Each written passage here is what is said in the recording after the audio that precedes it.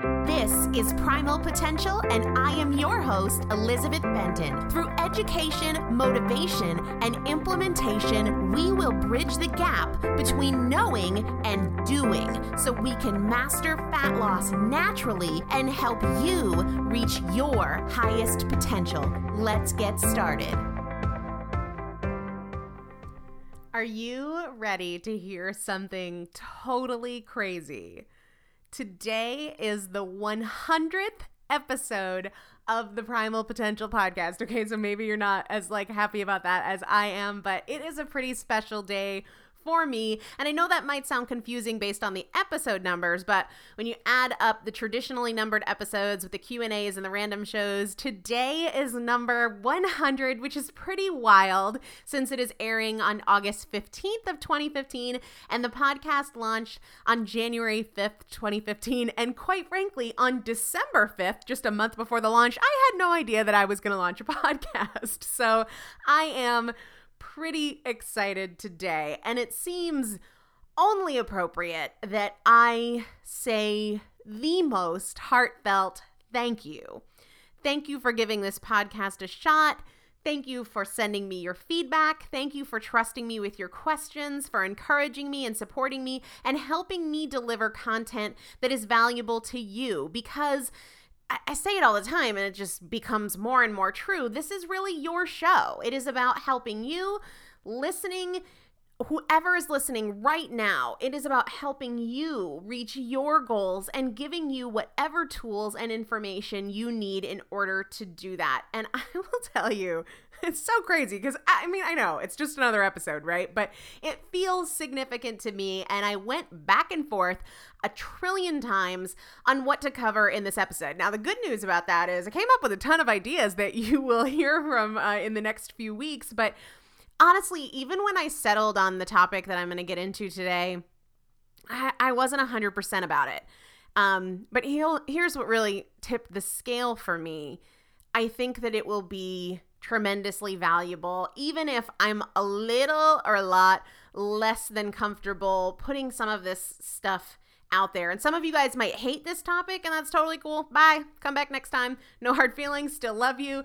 But I wanted to share with you today the phases of my own weight loss struggles and successes. What things most contributed to my dysfunctional relationship with food, and what things most contributed to overcoming those obstacles and challenges, because I think that a lot of you will identify with both sides of the coin, the things that held me back, and be motivated or encouraged by the things that really helped me overcome my struggles, and not just for you.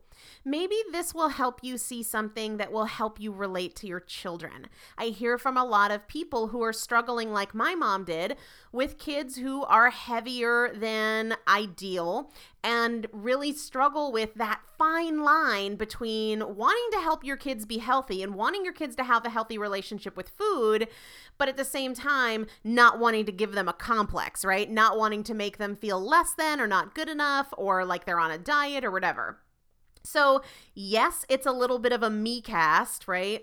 But I want you to understand why I decided to do this. And I share bits and pieces of my story in many episodes to help you see that I understand food obsession and I understand the daily ups and downs of weight loss, having lost 140 pounds myself. But to give you an idea of what did and didn't work for me, what screwed me up and what really helped. And I've never really taken a deep dive into a lot of the things that impacted me in a negative way and impacted me in a really positive way, the things that I missed out on because of my weight and some of my biggest and most significant emotional hurdles, right?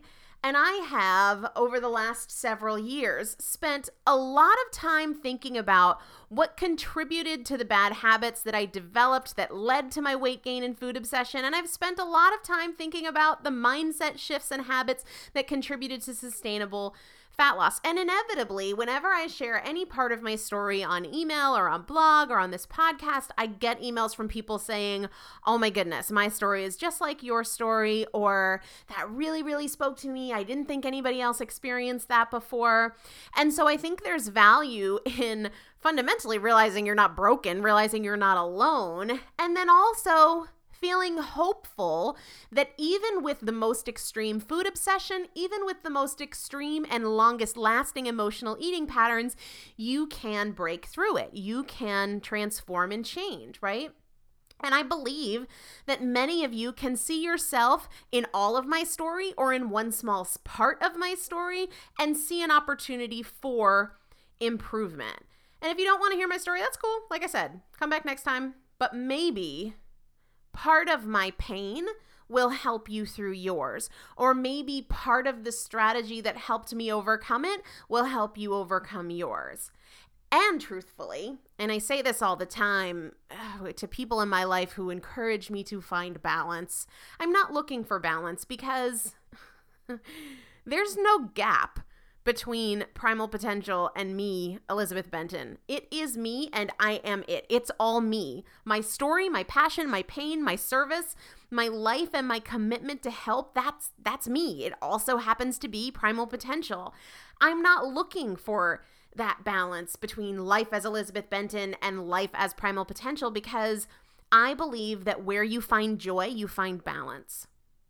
And I also believe that my greatest pain was the foundation for my true passion.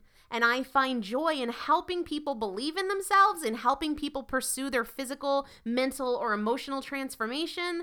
Right here with you guys is where I want to be.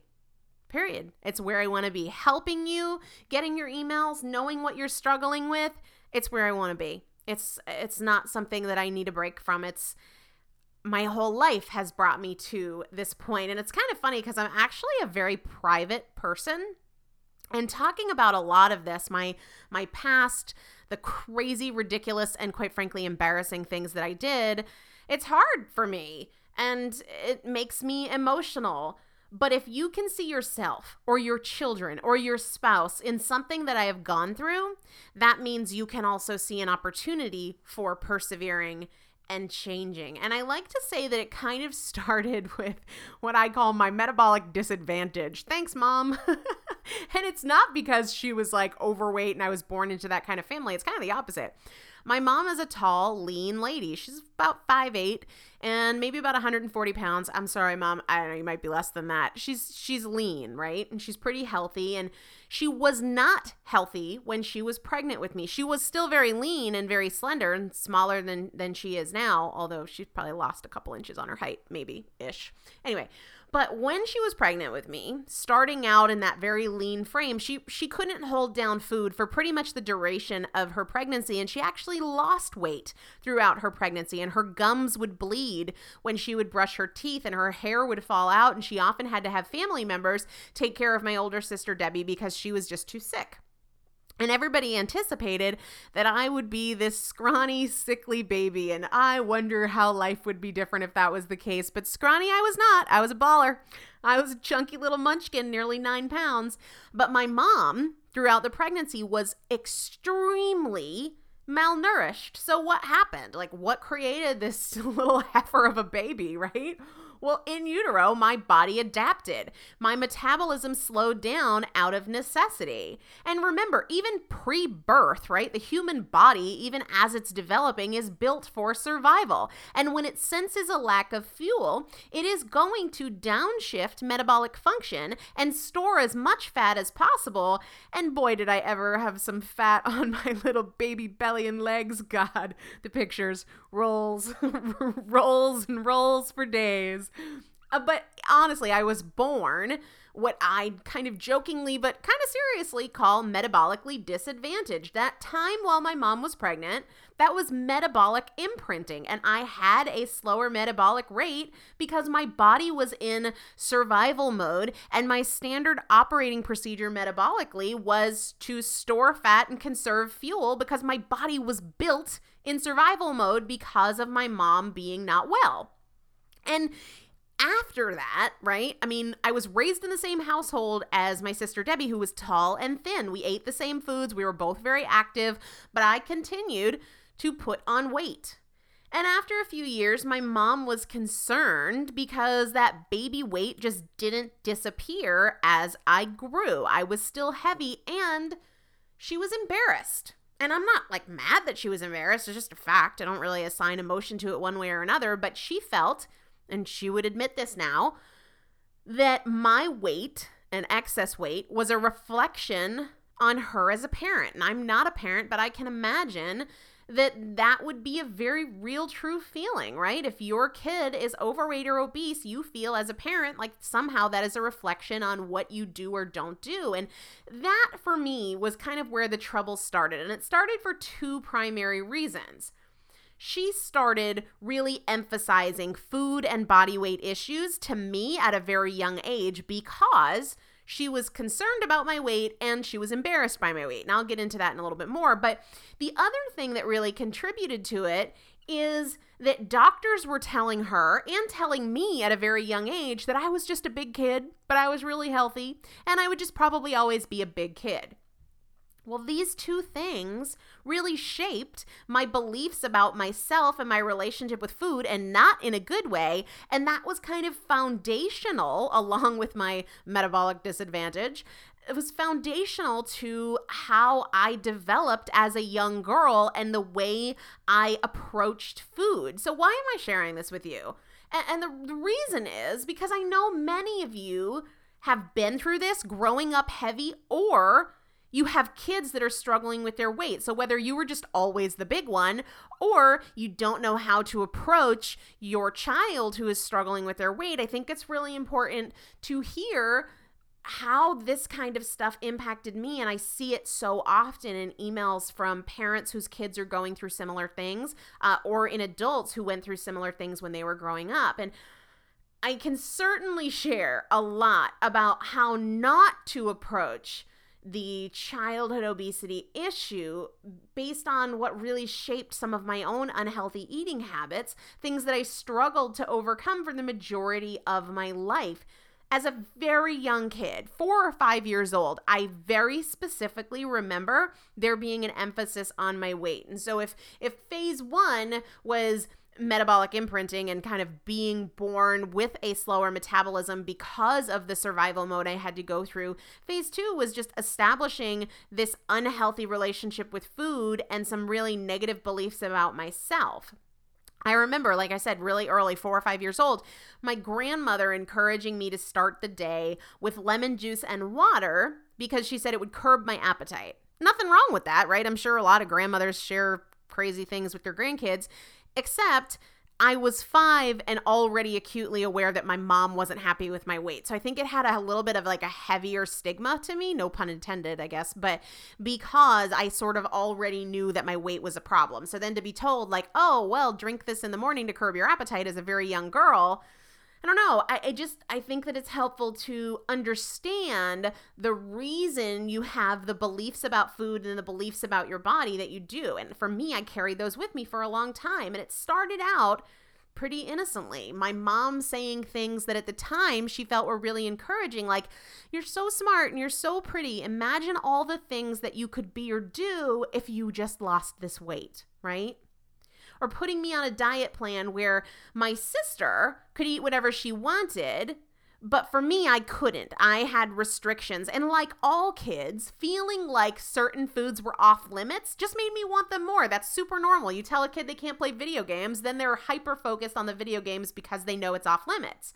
And that was the beginning for me of assigning emotion to food and making food about much more than food, because let's get real, food in and of itself is neutral. Anything that we feel about it is emotion that is assigned that we learn. Those are learned programmed behaviors, and most often those learned emotional associations really don't serve us. I joined Weight Watchers when I was about 8 years old. And of course, my mom had to go with me because I was a minor, which was weird because she was very thin and didn't have any weight to lose. And honestly, though, I don't want to send the message that parents shouldn't try to help their kids. They should. But I mean, I think back to what I was exposed to at a Weight Watchers meeting in 1990. A lot of overweight women with very negative body image talking about eating their weight in lettuce and fat-free cookies so that they could drink wine and eat ice cream at night, right? I mean, that's where I learned the strategy of eating sugar-free Jell-O and fat-free microwave popcorn for days and days, because that was just the mentality, like all these different strategies to eat as little as possible that I was learning as an 8-year-old. And I mean, before we were on bazillions of diets, and when I say we, it was my mom picking the strategy and then explaining it to me. But before we would start any new diet, and I'm sure you guys can relate to this, what I'm going to describe as a young girl, many people do as adults, and I wonder for everybody where it was learned. But my mom would take me to the grocery store with great enthusiasm, night before we'd start a new plan, and she'd give me a pep talk. Tomorrow's the first day of the rest of your life, so go ahead and pick out something really special to have today, because tomorrow we're going to dive in and we're going to make really healthy choices. And I get it. She was trying to motivate me, but here's the message that I received and then really became part of my mentality and my thought process. You're either on or you're off. Junk food is limited, so you need to get it all in while you can. And before you decide to eat healthy, you better get in all that bad stuff.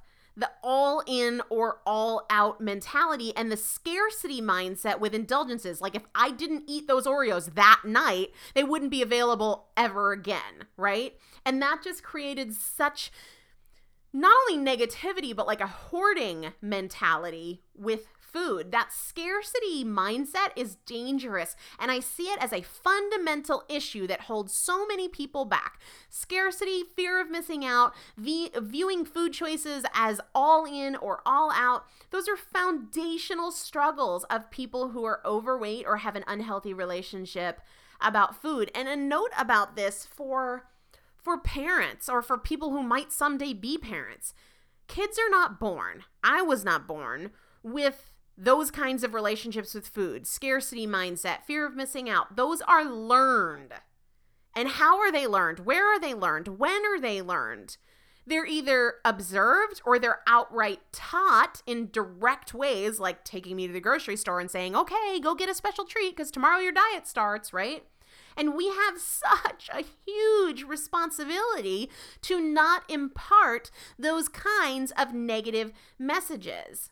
Kids, without being taught any of those negative associations, without learning those negative associations, are really fantastic at eating when they're hungry and running around and playing, right?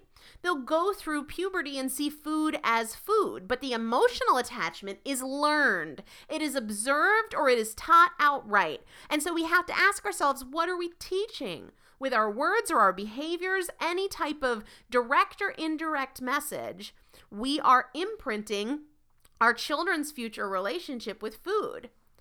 For me, things kind of got a little bit more intense than the Weight Watchers meetings and the on and off diets, but there was a food scale in the kitchen. And my mom would weigh out my food, but nobody else's food was weighed, just mine. And there was no enjoyment of food anymore, just anxiety, fear of missing out. Like, what if, everybody's eating more than me? What if I'm hungry? I don't want to eat this. That taught me to hoard and to sneak and to binge because I was being demonstrated serious restriction. And then not only was the food stuff really controlled and forced in a certain way, but also forced exercise. Now, I am all for turn off the TV, go out and play, right? But I had to run cross country. It was not an option. My mom made me run cross country in middle school. And I'll tell you what, I came in last every single race except one, and it just so happened that I got lost, and I cut off about 80% of the course. And when I came around the corner, like in first or second place, you should have seen the looks on these people's faces, like parents that had been to every meet, and they were like, who? What?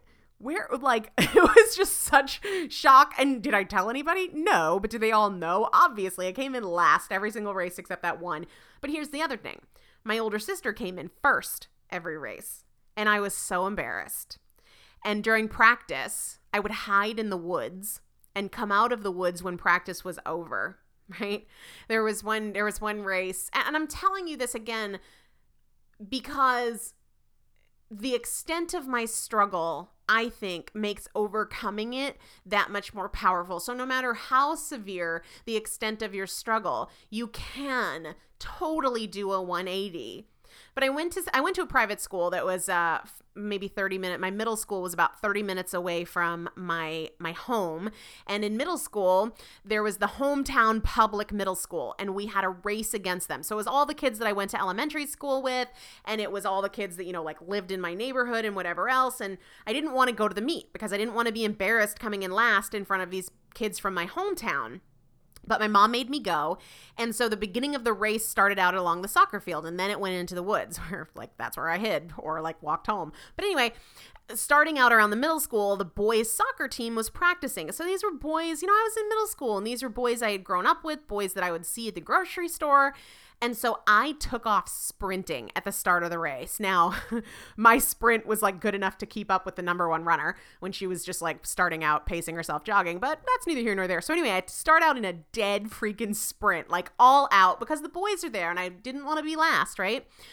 Well, all of a sudden, the number one runner calls out to me, and I'm thinking she's just surprised or impressed that I'm at the front of the pack. And as I turn my head to look at her, I ran straight into a lamppost and knocked myself out. Yeah, it was just a mortifying experience for me, but it didn't stop there. My mom made me run outside a mile or two every morning before school, and she made me wear this orange reflective vest, and she would follow me in the car. And again, I was terribly embarrassed. I hated it. It would make me cry. I resented her, and exercise felt like a punishment. It felt like something I wanted to escape, make excuses out of, because I wasn't good enough as I was, right? I had to weigh myself in front of her every morning for years. And I remember getting into the bathroom beforehand, knowing that she was going to come in for me to check my weight. And I would do the craziest things, hoping that it would make any bit of difference. And it just kind of gives you some insight into how young I was, or stupid, or both. But I would spit into a cup as many times as possible, or I would cut my hair. I would turn on the shower super, super hot and do jumping jacks, hoping that I would sweat out any excess weight because I was so anxious about her seeing that number every day. And when I hit 100 pounds, I'll never forget what she said. I know she's long since forgotten. I go by Elizabeth now, but my family calls me Betsy.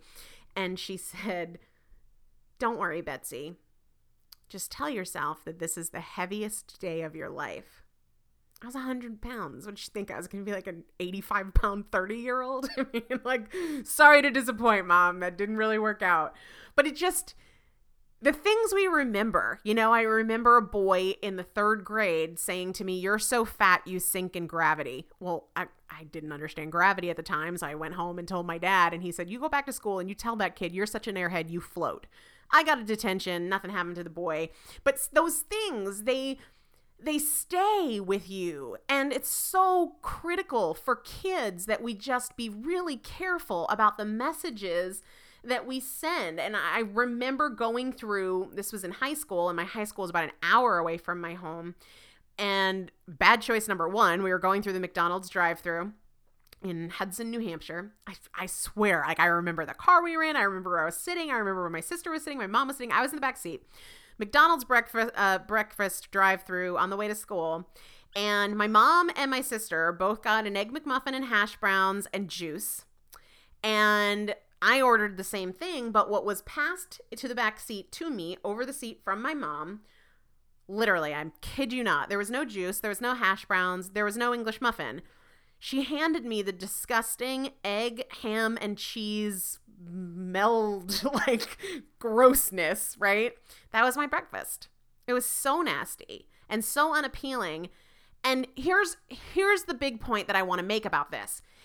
It taught me 2 things. It taught me that eating for fat loss was, number 1, disgusting, and number 2, a punishment.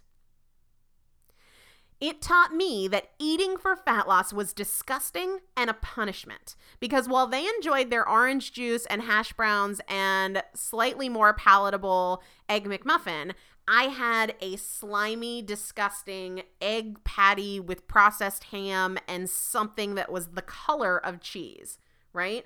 It didn't set me up to want to make good choices if that's what good choices look like. Dude, if that's what good choices look like, I want to make bad choices.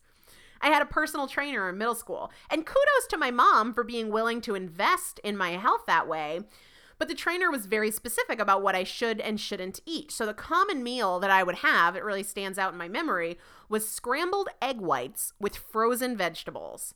I mean, just thinking about that makes me gag. No flavor, nothing I would ever eat on my own now in any combination. I mean, egg whites, no, that's nasty. They don't even taste like anything. So again, fat loss, totally unappealing. Now when I work with people and when I talk to parents, I want everybody to understand that choosing foods, even when your goal is fat loss, is about two things. Eat foods you love, period.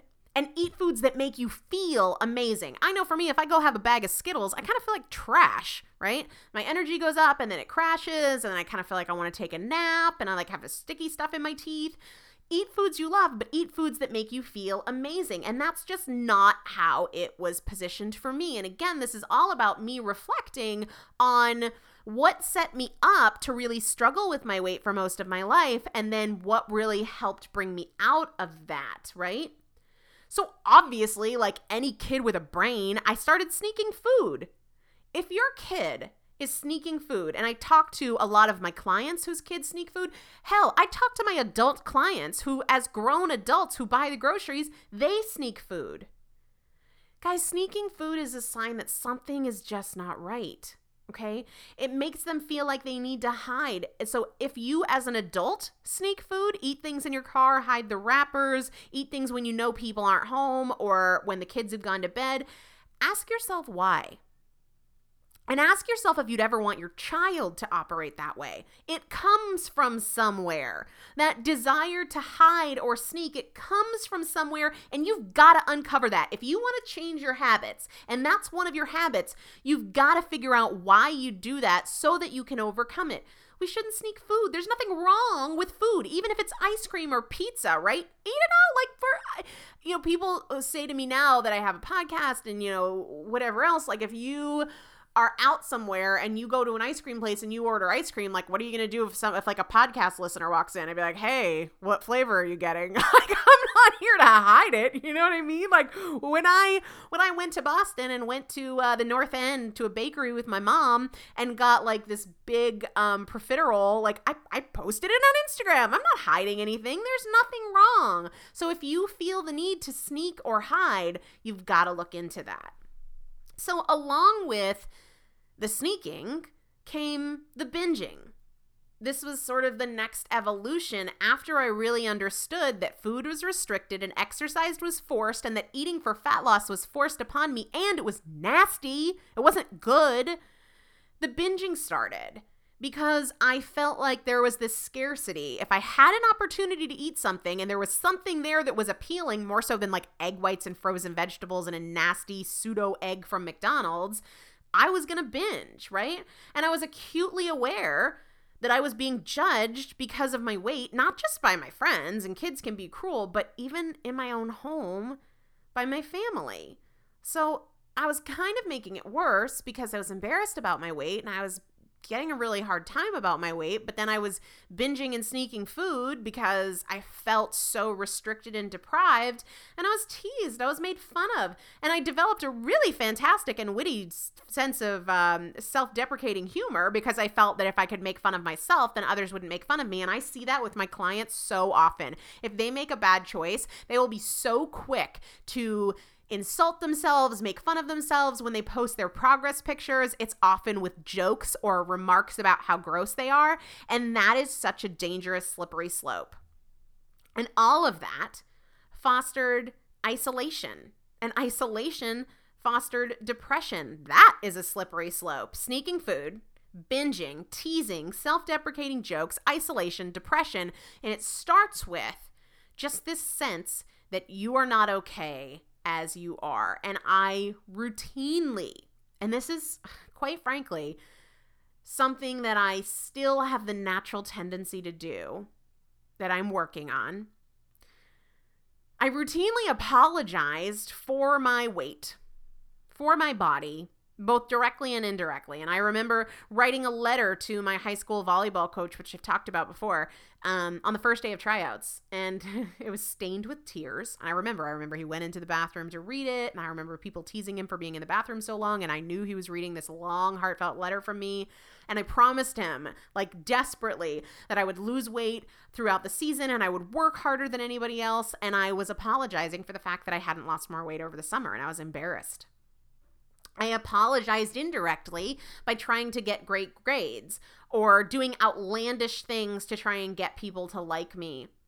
And I tried to overcompensate for my weight as a way of apologizing for not being good enough, like I owed something to everybody because I was letting them down by being overweight. This trickled over into romantic relationships, and holy Lord, did I do some really dumb and damaging things. Oh, yeah, I could write a book. Maybe I will someday. Maybe I won't. My mom would read it. That would be a problem.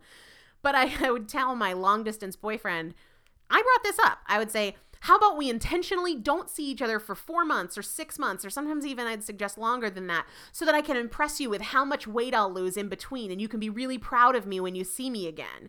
And in hindsight, I think I really taught people and boyfriends how to treat me and how to not be okay with my weight. I mean, hell, in reality, they didn't have to date me. Nobody was holding a gun to their heads. So there was obviously something they liked about me, but I couldn't see it. So I would suggest, I brought these things up, and then eventually they learned to do it too, but I would suggest these ridiculous incentives to try and tell them, like, don't worry, I'll lose the weight. And they'd go for it because given the choice, they'd probably prefer me to be smaller than larger. But in my head then, it just told me, like, yep, I'm not good enough as I am. I'm not good enough until I lose weight.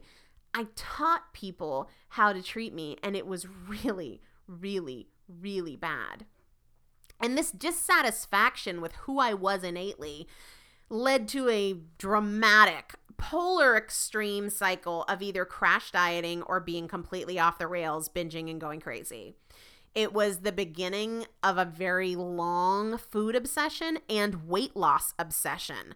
This is when I walked away from a full scholarship in Latin and Greek to go study nutrition, even though I was very overweight. I felt like I had to be the best in every way to compensate, really, because I had this core belief that I wasn't enough, and I was desperate to, like, undo that or apologize for it. So I had to be the smartest, the hardest working, the most loyal, the most direct, the most honest, the most accomplished. And those extremes played out in my dieting. This yo-yo dieting, crash dieting, and I see it all the time in people who email me. It was legit and it was dangerous. I'm not just talking about, months of chicken broth and protein shakes, which isn't ideal, and months of fat-free popcorn and sugar-free Jell-O, and I shudder to think about the ridiculous lack of nutrients in my life, good Lord.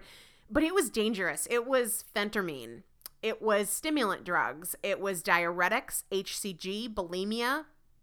And in high school, when a friend of mine told my guidance counselor that I was bulimic, he called home, of course, and I remember overhearing my parents fight about the bulimia conversation, and my mom said it wasn't true because I was still overweight and I was probably just doing it for attention. And my dad said it didn't matter if it was true or not, or if it was for attention or not, but they needed to talk to me about it.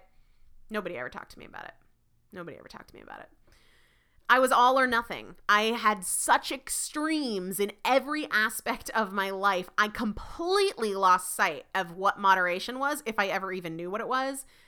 And in addition to having that extreme mentality being both mentally and emotionally damaging, it wrecked my hormones. I stopped having regular periods. My moods were unstable.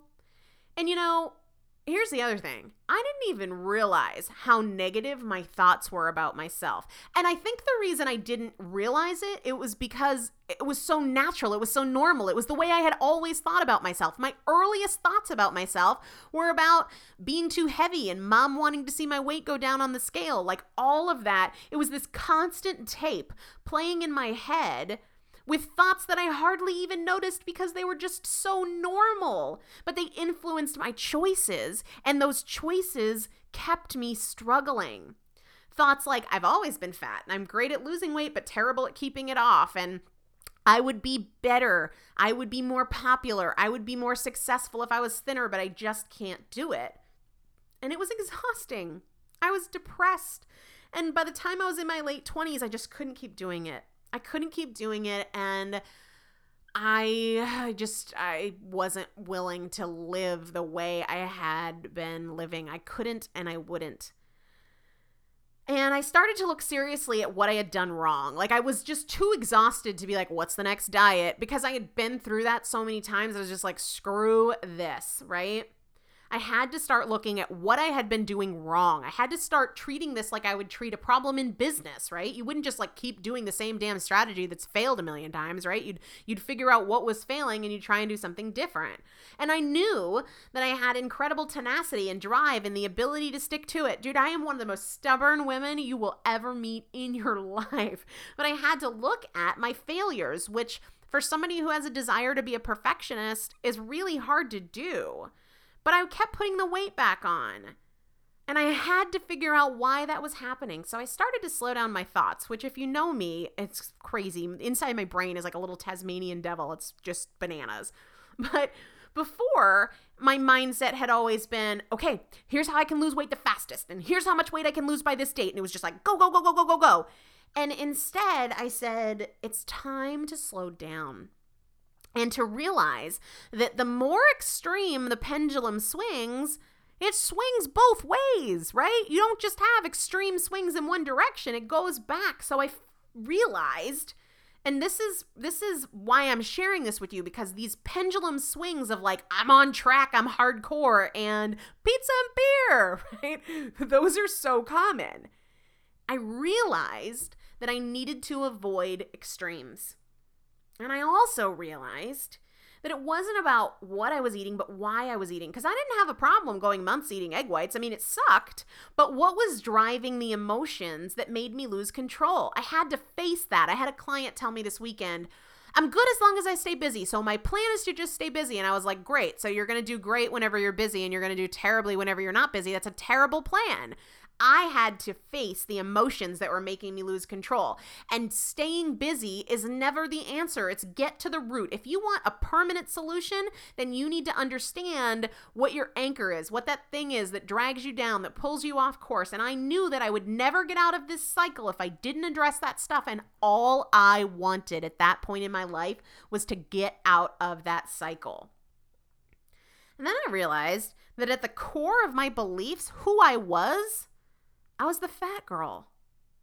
I was the emotional eater. But those core beliefs were going to keep me fat, keep me from making progress.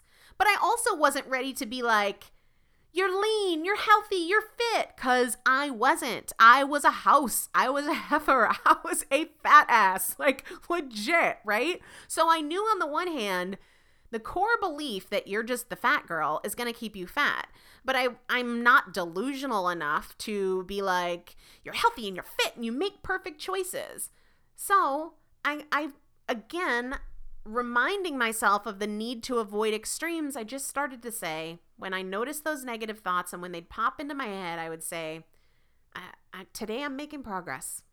Today I'm making progress. And I also recognized that in the past, I had been obsessed with and overwhelmed by how long the journey was, how far I had to go.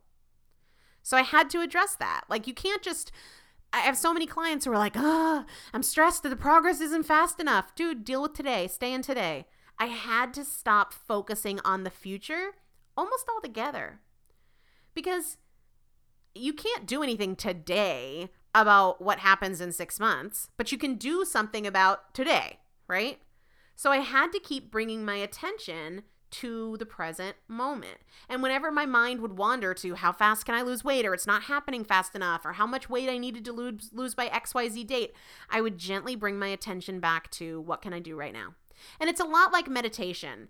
People hate meditation because their attention wanders, right? In seconds, it's like, I'm present. Oh, wait, now I'm thinking about like pizza and beer. Or I'm present and now I'm thinking about what I need to do at work in the morning. So people hate meditation because their attention wanders so quickly. But that's just life, right? That's everything. You have to be patient with yourself and realize that that's everybody's experience. And the more you bring yourself back to the present, the more you keep yourself out of what you don't have any control over, the easier it becomes to stay there. Another big paradigm shift for me was learning the difference between short-term strategies and long-term strategies. And I talk about this all the time when people say, what do you think about Whole30? What do you think about 21-day sugar detox? Blah, blah, blah. All of my previous dieting attempts were short-term strategies. What can I do to lose the most weight as fast as possible? Oh yeah, HCG drops and 400 calories a day plus 2 hours of working out. I mean, could I have maintained that? No. So why was I surprised when I couldn't maintain the weight loss? I couldn't. My new standard was this. Hear me, okay? My new standard was this. Could I see myself doing this every day for the rest of my life? If the answer was no, it wasn't a strategy that I would initiate, period. It was not a habit I was going to build. Like I tell you all the time, eat foods you love. I don't love broccoli, so I don't eat it all that often. I do love ice cream, so I find ways to incorporate it as an occasional indulgence. The biggest shifts for me, no more negative self-talk. It doesn't mean that it doesn't pop into my head like you walk past a mirror and you get a crappy angle and you think your love handles are big or your butt looks big or whatever it is. It doesn't mean that doesn't happen, but I immediately replace that with today I'm making progress. Today I'm making progress. Another one of the biggest shifts, again, was staying present, not getting so caught up in what happens next and where I'll be in 5 months or 6 months or 5 years. Right now, what can I do? Right now, I'm sitting here. What is the best thing I can do right now to help me move towards my goals? I can't do anything right now about 5 months from now. The other thing was small changes. So many times I'd go from like all or nothing. Remember those pendulum swings, right? It would just be, okay, it's egg whites and frozen vegetables for the win all day, every day, baby.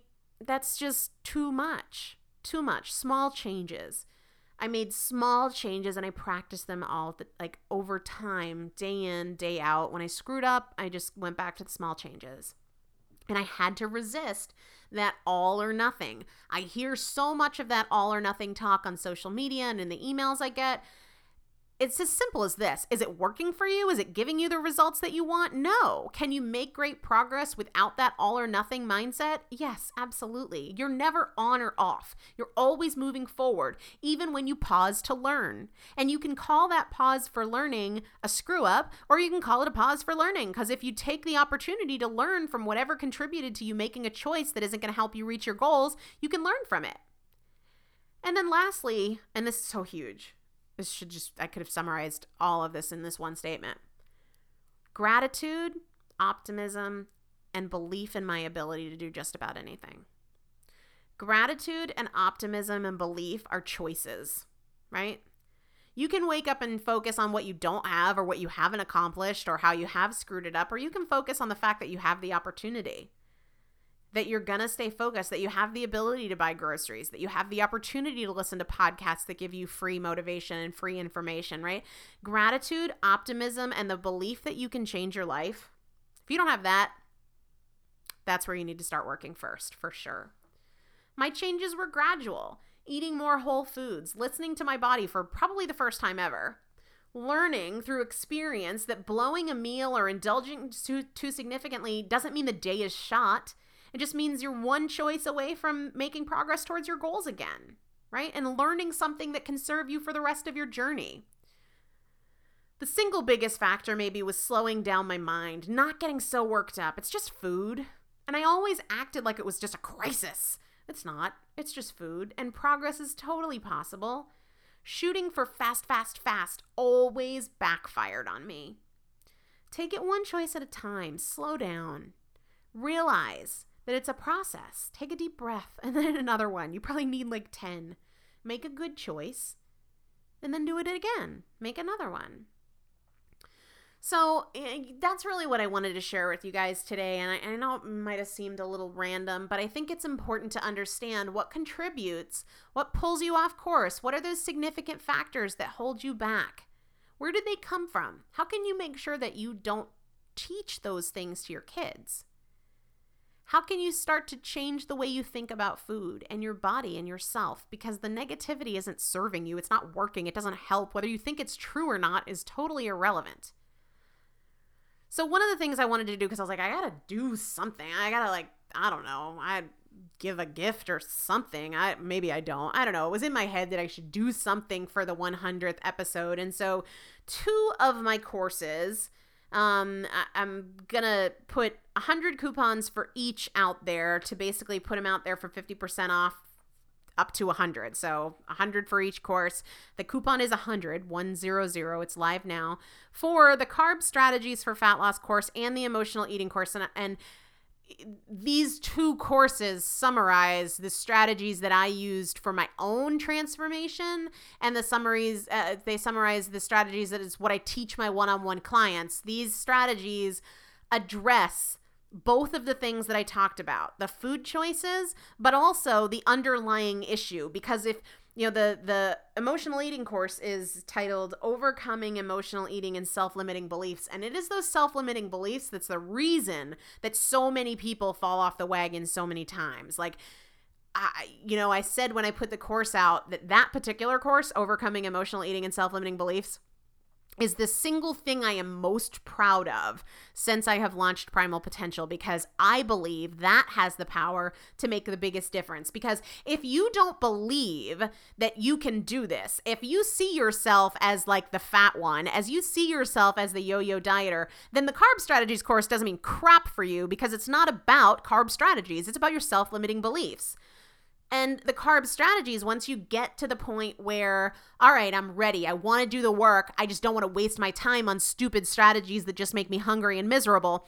Those are the strategies that's what I implemented. It's what I teach my clients, so that you don't feel hungry, so that you don't have cravings, so that you can enjoy foods you love and indulge moderately and still reach your fat loss goals. I never felt restricted or deprived throughout 140 pounds of weight loss. I ask my clients all the time, do you feel like you're on a diet? If they ever say yes, I'm like, back up, we got to change something, because the answer should always be no. So the Carb Strategies for Fat Loss course is really the how-to once you get to the point where the self-limiting beliefs aren't holding you back anymore. That was my big rock. That was my issue. I had to address that stuff because that had been taught to me for years, my whole entire life. So there are 100 opportunities to get those courses for $49, lifetime access to all the course material and to me, because I'm in the courses every single day. Use the coupon code 100, 100. It's the number not spelled out. So the first 100 people in each one of those are going to get lifetime access for just $49. And you can get the links to those courses on the show notes page for this episode over on primalpotential.com. Real quickly, because I know this episode is running long, what I ate yesterday. So appropriate. Yesterday, I had my normal 2 cups of bulletproof coffee in the morning. Then I ate an entire small can of almonds. I don't buy nuts for that reason, but I've been doing some traveling, and I had like one of the mini cans of almonds. I ate the whole thing, so I counted that as lunch because I didn't need that many almonds. And then dinner was a fillet of salmon that had been grilled and Brussels sprouts sauteed with 1/4 of a sweet potato and bacon. So basically I just cooked the bacon and then I threw in the sweet potato and the Brussels sprouts and sauteed them in the bacon fat. And that was my dinner. So congratulations and thank you for 100 episodes. Congratulations, just that it's like still here because of your support and encouragement. And thank you for all of your feedback, your amazing questions, your support and encouragement. Honestly, I feel like I know you guys. I love you guys. You mean the world to me. This is what I was meant to do with my life, and you all just make me feel so good about it every day. So please never, ever, ever, ever hesitate to email me directly if you have questions or suggestions. I hope to see you in those e-courses, and the reason I hope to see you there is because I know what a big difference it makes, especially if you're on the fence and you have to pick one or the other. Use the coupon code 100 and get yourself into the emotional eating course, okay? There are guided meditations in there. I am in there every day, and I really believe that is the key to lasting fat loss for most people. Yes, fat loss is 90% nutrition, but nutrition is 90% mindset. Why you eat, not what you eat. What has been holding you back? The things that you believe about weight loss being hard or you being a failure. I really hope to see you in there because I know what a positive impact it can make in your life. So the links will be over on the show notes page. But whatever you decide, if you have questions, if you feel stuck, if you are struggling, if you just need to share your story, please email me. You can email me from the VIP list, which is just a free list on Primal Potential, or you can just email me directly if you don't want to be on the VIP list. I don't care. I just want to help you. My email is elizabeth@primalpotential.com, and I will respond to you because I want to help. So thank you. I managed to get through this without crying, but now I'm feeling oddly emotional. I love you guys so much, and I'll see you soon with another episode. Thank you again. Bye-bye.